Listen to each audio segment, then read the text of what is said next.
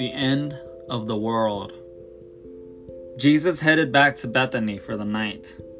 His footsteps were heavy as he trudged warily along the road, his mind full of the troubles that he knew were close at hand. Jesus began to silently pray to his Father in heaven, asking for guidance and courage. Suddenly, his thoughts were disturbed by gasps of awe from his disciples behind him. "Look, Master," came their voices. "How wonderful!" Jesus spun round to see what his disciples were marveling at. A fantastic view of the whole of Jerusalem, glowing in the setting sun. The huddles of whitewashed houses nestling in the hills were shimmering pink and orange. The gardens that overflowed down the slopes were flooded with rosy light.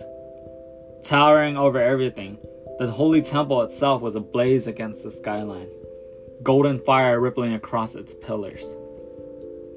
"The house of God is truly magnificent," the disciples cried. "Absolutely breathtaking."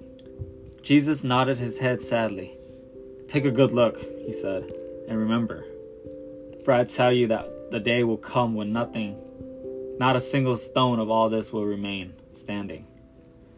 With that, Jesus turned back his way, leaving his disciples puzzled, murmuring among themselves. "Whatever can he mean?" they wondered, hurrying to catch up. How would the temple be destroyed? When? Who would dare to pull it down? Later, Peter, James, John, and Andrew drew Jesus to one side and spoke with him in private. "Lord, could you tell us when the end will be?" they asked Jesus. "What signs will there be to show us that it's about to happen?" Jesus sat quietly for a while, his all-seeing eyes gazing far off into the distance. Then he looked at his friends and sighed.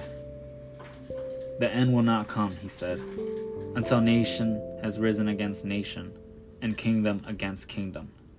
There will be wars and earthquakes and famines, and this will still only be the beginning.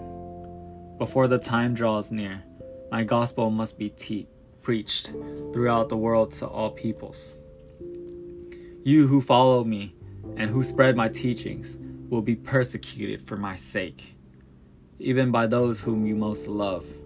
You will suffer being beaten and put on trial and even executed. You must have courage to be my witness in spite of it all.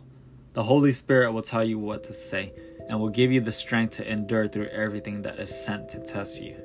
In the end, whoever has stood firm will be saved. Be very careful that no one leads you astray. There will be many who come in my name, saying, 'I am the Christ.' But you must not listen to these false prophets. They will work wonders and show you great signs and warn you that the end is about to come, all to get you to abandon me and follow them. Do not believe them.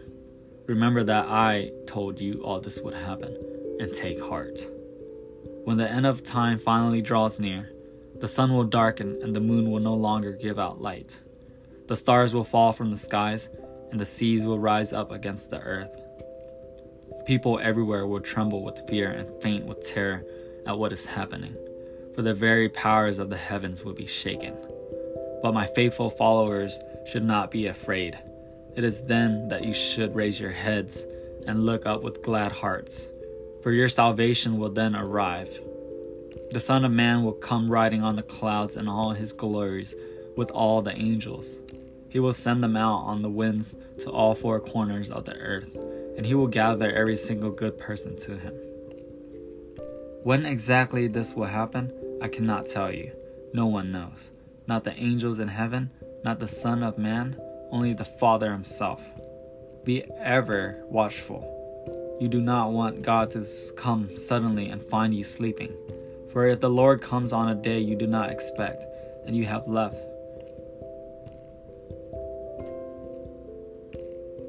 it too late to prepare yourself, there will be no hope for you. You will be cast out into hell, where souls suffer eternal punishment, and you will be left to weep and wail forever in the darkness of utter despair. About the story. Jesus taught a lot about the future, But he never gave people enough detail to enable them to work out exactly what would happen when.